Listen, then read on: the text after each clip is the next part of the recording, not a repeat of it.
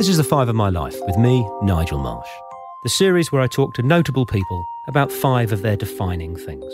The way it works is my guests always choose a favourite film, book, song, place and possession. They tell me their choices in advance so I can research them, but they don't tell me why they've chosen them. That's the subject of our conversation. The reason I devised this series is I wanted to create a slightly different way to gain an insight into the real lives and thoughts of prominent people.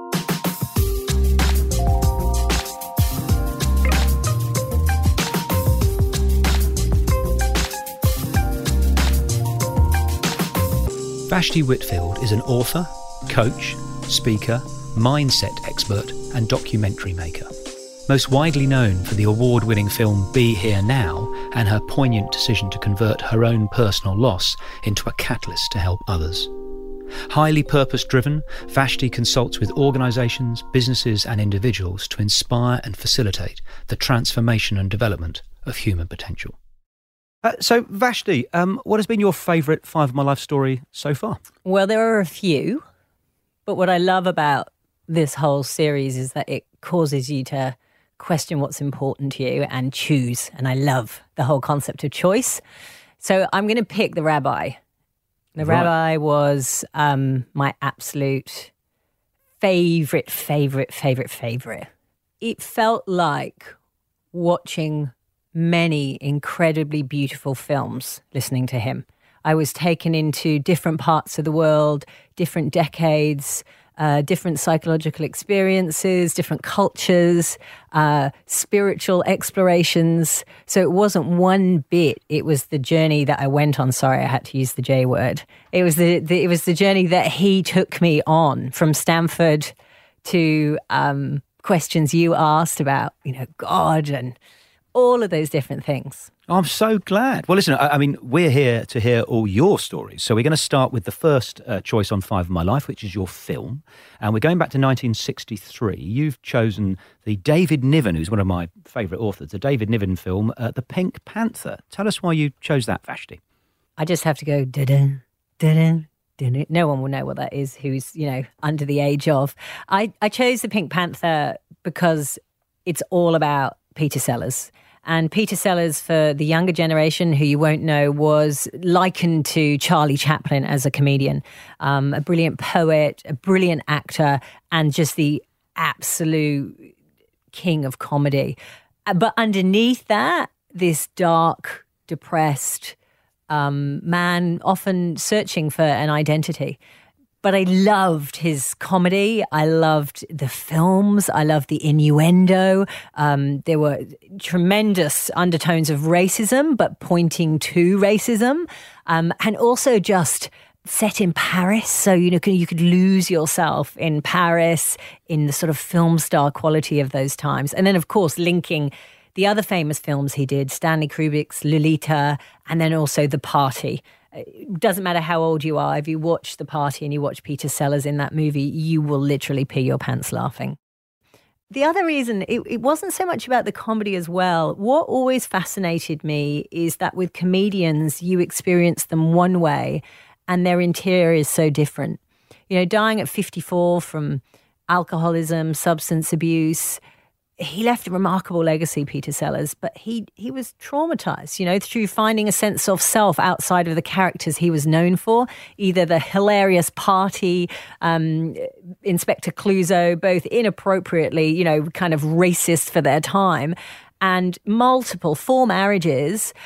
There was this, this disarray internally for him. So I was also fascinated by how someone can be something to everyone and inside be going through so much challenge. And that was the other reason that I loved it, because I thought, wow, if we can be operating at that level inside and still produce such creativity, maybe that is just the plight of some of our most phenomenal creatives, that they are this interesting kind of, confliction of darkness and light simultaneously. The Tears of a Clown. Yes. And where were you in your life when you saw it? Well, it's very poignant to a time where I was studying for my GCSEs, HSC in Australia, O-levels if you're an old bastard like yourself, GCSEs if you're a tiny bit younger. And I would get very overwhelmed by study because the way my brain operates is I'm very effective in the moment, and I often need to be speaking to clarify certain elements of understanding material. And so what I would do is in my revision time, when I got overwhelmed, I would stick on, because it was video back in those days, I would put on one of the Pink Panthers and just losing myself in the he was just hopeless. You know, when you put your hands over your eyes because you can't watch because there's something is so horrific and embarrassing, and losing myself in his and the environment and just, literally disappearing myself and taking my brain to Paris or that time or that era, it then allowed me to come back in and really focus and get on with what I needed to do. On the subject of films, I want to change the tone substantially away from comedy and ask you about your remarkable film, Be Here Now, about a pivotal event and journey in your life. Would you mind talking about your film? Sure. I don't think it was really a pivotal event, but it was this segue for growth. It was when you think you're going down a road one way and you're pretty sure you know the destination, and all of a sudden, the milk truck has fallen over and you are not going down that road anymore, and you're at a crossroads. And you either want to run away and hide in a fetal position in the corner, or you go, okay, here we are. What are we going to do with that? And what is possible? And that's where, it was that poignant moment where life would never be the same again. And we decided to make the documentary Be Here Now. So for someone who doesn't know, to tell us the story, it's your husband passed away from cancer and you made a film about it? Well, no, so it came in a different order. We found out that my husband wasn't recovered and we were not going to continue on down this exciting path to acting in Hollywood and, all that stuff that you think it's going to be. And we actually found out that his non-Hodgkin's lymphoma had not gone away. And so we're given again the life expectancy of about 3 months. And in that moment where we closed the door on one chapter of our life and opened it to another, which was much more about mortality and the possibility of living and or dying, my husband decided, because of the resources, the incredible producers we had behind us, the Stars TV network, we had all these remarkable change agents, shall we call it, in that field behind us, decided to make a documentary. And I remember Andy's manager, who's one of the producers on the show, the amazing Sam Maydew, from the States going, you really want to do this? And Andy saying, we have to do this, because if we don't do this, how can I make any sense of what's going on? And that was the beginning of our film, Be Here Now. I found the photos of other people's tattoos from all over the world incredible at the end of the film. Yeah, we're into the thousands mark now in terms of people, but it's really quite poignant because, interestingly enough, not all of them, thank God, but many of them will send me a message somehow and say, would you mind? Or I've just got this, or it there, like in the tattoo parlor.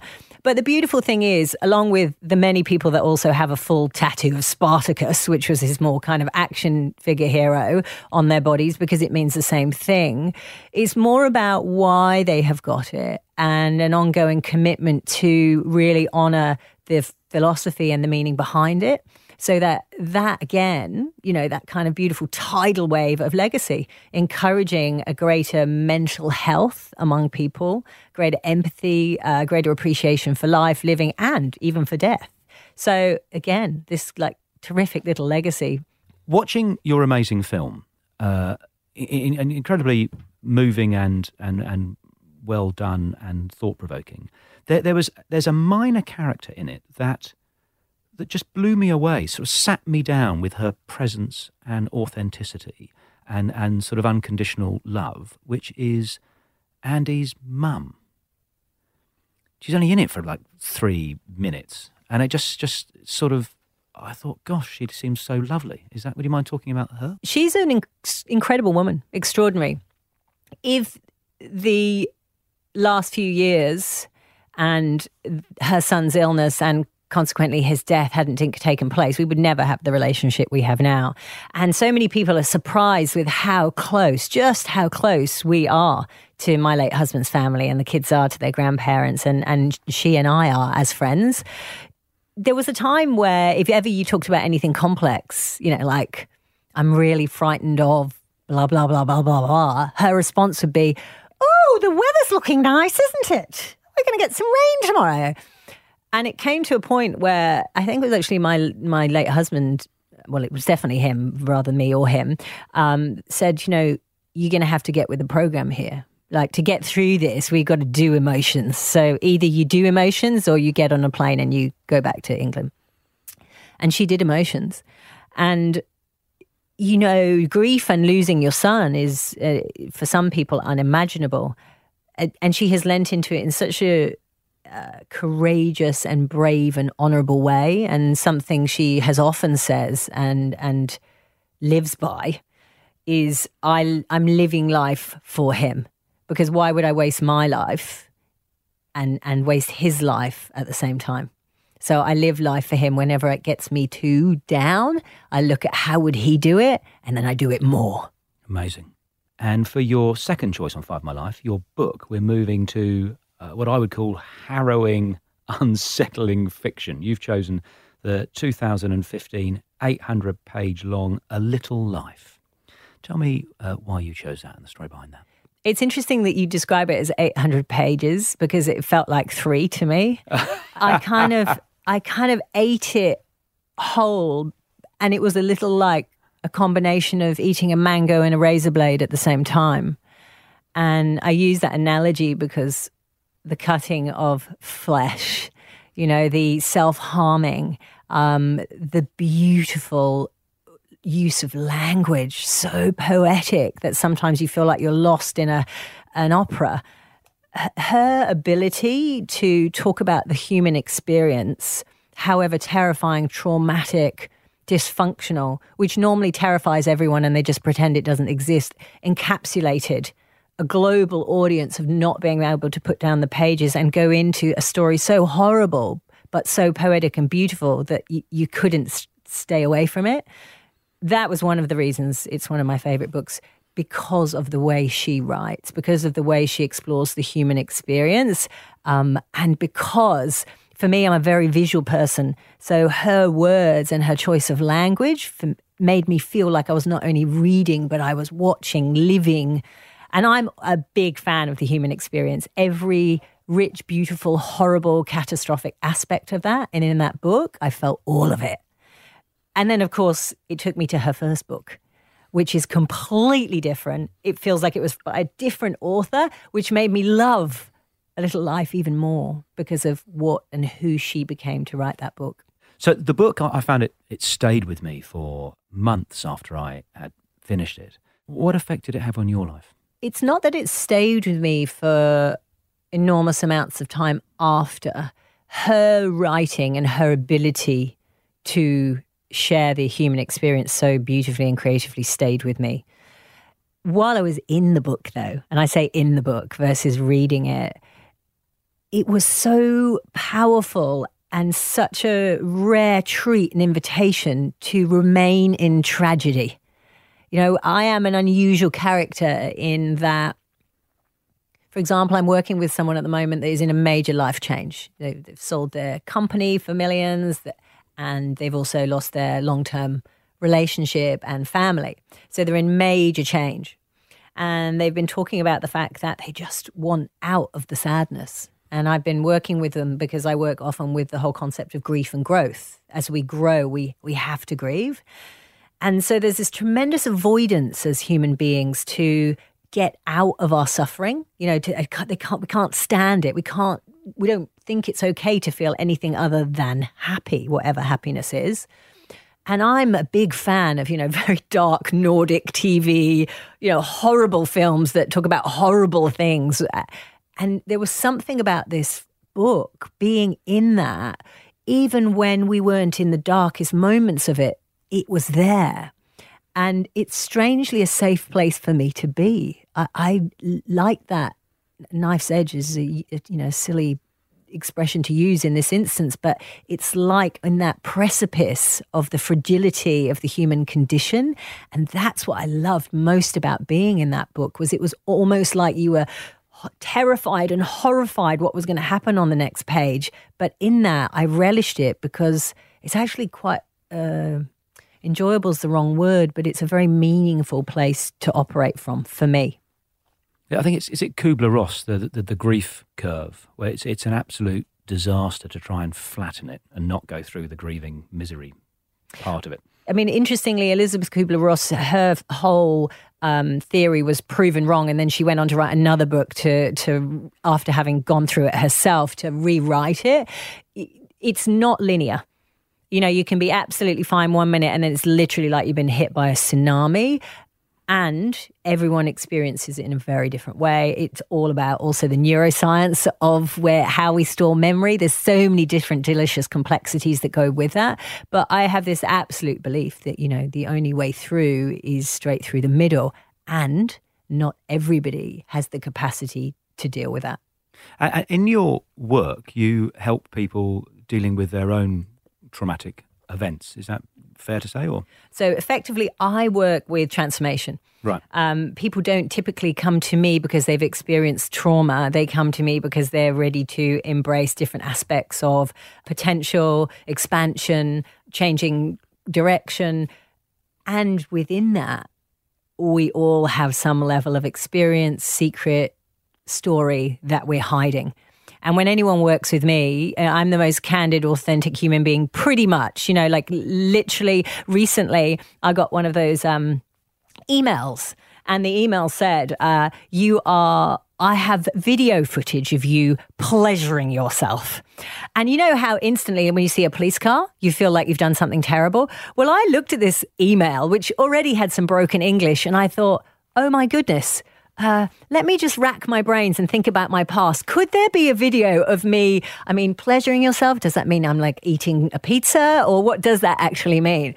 Anyway, the point is that I suddenly went through this whole experience of maybe it was going to be publicly shown.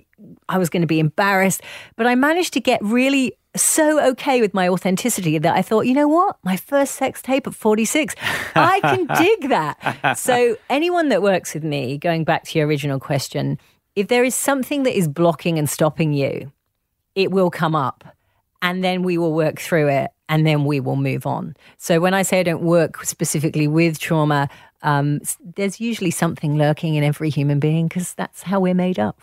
Well, so on that very point, tell me about your young adulthood. So my young adulthood, so I did 2 degrees. My first degree was in the north of England. But before that, I went to a Steiner school in Bristol, and I was the era of Banksy and Massive Attack and Tricky, and the Wild Bunch, and Salt and Pepper and hip hop and breakdancing. And I grew up in a very multicultural environment, especially because of my childhood and very much the life my mum particularly wanted us to experience as well-rounded kids. So already at a young age, we were exposed to a tremendous amount. And then when I went away to university, having grown up, and I won't go into it too much now, but having grown up in such a multicultural environment, I never quite felt like I fitted anywhere but everywhere. And so whenever I went to a new country or a new city, it was never about the specific entry point that I had come into that place that would stimulate and serve me. And so going to uni in Leeds, the north of England, I had this wonderful kind of middle class university arts degree going on with all of my fantastic friends, very lovely from all around, the UK.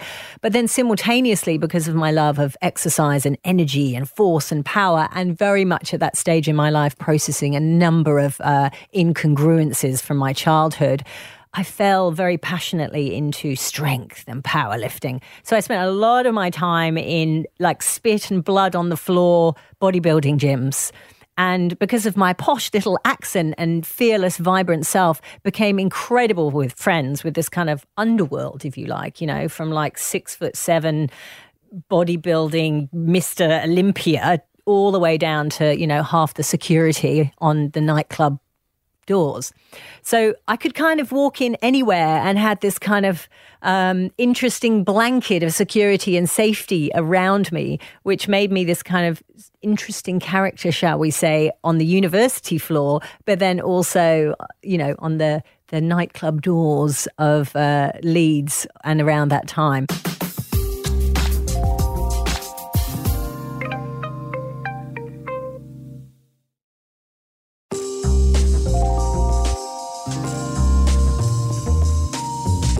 Okay, so for your film, we were in the world of comedy. For your book, we were in the world of tragedy, for want of a better word. For your song choice on Five My Life, we're going to the world of romance, because you've chosen a single from the 8th and final studio album of Roxy Music, Avalon.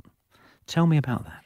I love the way you use the word romance about Avalon. Well, it's the island where King Arthur is taken when he dies. It's a very romantic story in the background of it, whether it... Absolutely. And again, I love that that's where your head went. So for me, my father was incredibly influential in terms of music. We grew up with Jackson Browne, Van Morrison, Cat Stevens, Patti Smith, Blondie, so many incredible artists. And actually, it was my dad that always used to listen to Brian Ferry. And so that's how, I was kind of into slightly more kind of poppy music because we were younger. But he introduced us to Brian Ferry and Roxy Music, and it was at that time, it was a very sexy time. You're thinking about, for the younger listeners, you're Jerry, Mick Jagger, the gorgeous Jerry, I can't think of her name, Jerry Hall, the most, one of the most incredibly sexy women. It was Maria Helvin, it was David Bailey, photography, lots of amazing boobs and black and white photographs. So I was always kind of fascinated and in awe of sort of sexy women. I always, even from a young age, I wanted to be this mature, sexy woman. I still do. I haven't got there yet. Now, there's a story, though, with Avalon, because while simultaneously at this young age, I think we were listening to kind of soul-y music and kind of cooler, slightly hip-hoppy, genre was coming in. In the background, a lot of our parents were listening to Avalon. So I'm going to be very careful about what I share here, but I remember being a like a teenager in a dark room with my boyfriend, Ewan, and Avalon was playing in the background, and I was attempting to do something to go to the next level in my experience, shall we say, and the things you do as young teenagers. And while this music was going on, I was working really, really hard to accomplish this thing. And all of a sudden, I hit the jackpot and I was kind of fist bumping the air in the dark to what I had just accomplished. And by the way, Ewan was much more pleased than I was, but we both got to the end and we were very happy. And in the background, Avalon was playing by Roxy Music. So in the background, and whenever I walk into a store or anywhere now and Avalon is playing, I literally turn around with the biggest, most hilarious smile on my face and kind of want to accost some stranger and say, do you know that I gave my first blah, blah, blah, blah, blah, blah, blah to this piece of music, as if I'm sharing like having made a souffle or won a race, but actually it was a kind of sexual conquest of my youth. That is why I love that song, because it always puts a big smile on my face. Okay, so it's a sort of a variant on a losing virginity story. Not as intense as that, right? Because it's that's a whole nother level. This was more. It's kind of sweeter, my story. It's kind of cuter and sweeter. It's not quite as significant as the virginity story. Moving on to your fourth choice, the place on Five My Life. We're going to America, and you have chosen San Francisco. Well, I have chosen San Francisco. There are so many different countries in the world and places that I would choose, but San Francisco was my first introduction to North America. Good place to start, right? It's so many experiences, so evocative. Everyone knows what San Francisco used to be like in terms of the books that you would read about it, the stories that you would hear, the hot tubs, the Castro, Mardi Gras. Just the creativity, bursting and bustling, the hate, just so many stories that go with that place. For me, you could see me either teaching aerobics at Gold's Gym, and or helping curate my friend's incredible contemporary jewelry gallery, which was on parallel to Haight. So I had this incredible, as I always have in all aspects of my life, duality to how I did San Francisco. Like its hilly landscape, I just find that you can be traveling very fast downhill there, or you can be at the top of the hill with the most incredible view that gives you the perspective and clarity for who and how you want to operate in the world. And what I also loved about San Francisco was that I would go to dinner. We used to go to a regular dinner with the same friend, beautiful Mike Holmes, who owned the gallery. And we would go to his dinner, and he had this dinner for 15 years. Every Tuesday or Thursday, the same small group of people would come every week. And I was privy to be invited to that.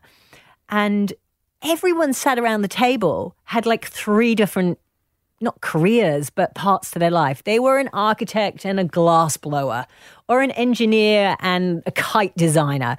There was just this delicious texture to everyone I met, and it was so liberating and so much more fearless than my UK living. It showed me, I should say, of what was possible and how I could live. And to be honest with you, I always thought I would go back there. And it was only when I discovered Sydney that I put it on ice. Wonderful. Moving on to your 5th and final choice on 5 My Life, you've chosen a watch. Could you describe it and tell me why you've chosen it? Well, my watch it's very heavy, and it makes lovely sounds when you move it, so you know it's there. And when you're running, my arm kind of, not aches, but it's that sense of something is there. So it has a presence of its own. And it's of the gold colour. And there was a joke had by my gorgeous late husband, the Andy as we call him, where in pursuit of what we were trying to create together, he might be going back and forth to LA for pilot season, or, in a abseiling outfit on the side of a building trying to bring in the money while I was doing the baby thing, breastfeeding. We always had this kind of agreement that there would be one of the parents like fully on the ground, which meant he had to work a lot and I did a lot of little babies solo, and that's a gift in the same breath. Anyway, where at any single time where it was clearly a little unfair, the distribution of lack of sleep or focus, it would be, don't worry, babe, that'll come in a nice big heavy gold Rolex for your 40th. And it was kind of a joke, right? Because it's just a watch and it's a brand and whatever. But it gave weight to there's something special coming to honour the hard work, and there's something coming to honour everything we work for, where there will be more abundance, right? Because we compromised a lot to go after what we were really trying to create in our lives. So what were you trying to create? Well, the beautiful thing about our relationship was it wasn't about the thing. It was like, life is an adventure. What are we up for? What can we do? What's on offer? And so when he fell passionately in love with the whole idea of acting and directing and cameras and all that sort of stuff, and we actually saw that there was an opportunity that was possible, but it was going to take diligence and focus and commitment and getting knocked down and back up and knocked down and back up. We saw that it wasn't about becoming an actor or becoming famous. It was about, at this particular time while we're rearing these little people, if we can create this phenomenal platform where you have got the opportunity to act on the big film stage, as it were, and you are going to have the ability to have an abundance, let's just say financially, creatively, in all those different ways, what can we do with that? And because of the nature of my work, it always has to be purpose-driven. It always has to have meaning, and it always has to be of service in some way. So we'd always intended that with any opportunity we got, we would flip that and turn it into opportunities for others. So for us, it was always in pursuit of following your creativity, your self-expression and your potential, but to be of service with that long term. Wow. So the watch, when did he spring it on you? So he died. So he didn't spring it on me at all. Right. And I didn't hold him responsible for that. I did not say at his funeral, he was a beautiful father, a beautiful husband, but where the fuck is my watch? I did not say that. Sometime later, their kid's beautiful godfather, who is and was a very, very, very dear friend of Andy's and worked with him, turned up on a trip back from LA. And he looked like, he was carrying like a motorbike helmet bag. You know, they looked like a kind of change bag if you're going to change money at a bank. And he walked in and he was like a bit sort of uncomfortable, antsy. And he was like, where are the kids? And I said, oh, they're upstairs. He says, I've got something for you. And I was like, okay. And he pulled out from this bag this beautiful leather, like that incredible kind of 1963 Porsche color green leather box. And he opened it up, and inside was this beautiful gold Rolex. And he said, happy birthday. This is for you. I bought it for you from Andy. Oh, gorgeous. Do you like wear it swimming and washing up and all those things? I wear it all the time. All the time, right. I don't take it off. And the dear old Rolex, it is indestructible. It just... Well, I'm not attached to things. I'm really not attached to... I quite like my children. I try and keep a hold of those, but, you know, we can't control anything. It will be with me as long as it's supposed to be with me. Right. I don't think it's a healthy thing or a necessary thing to have attachment to things. Wow. We're coming to the last question, which is, who would you like to hear on 5 My Life next, and why?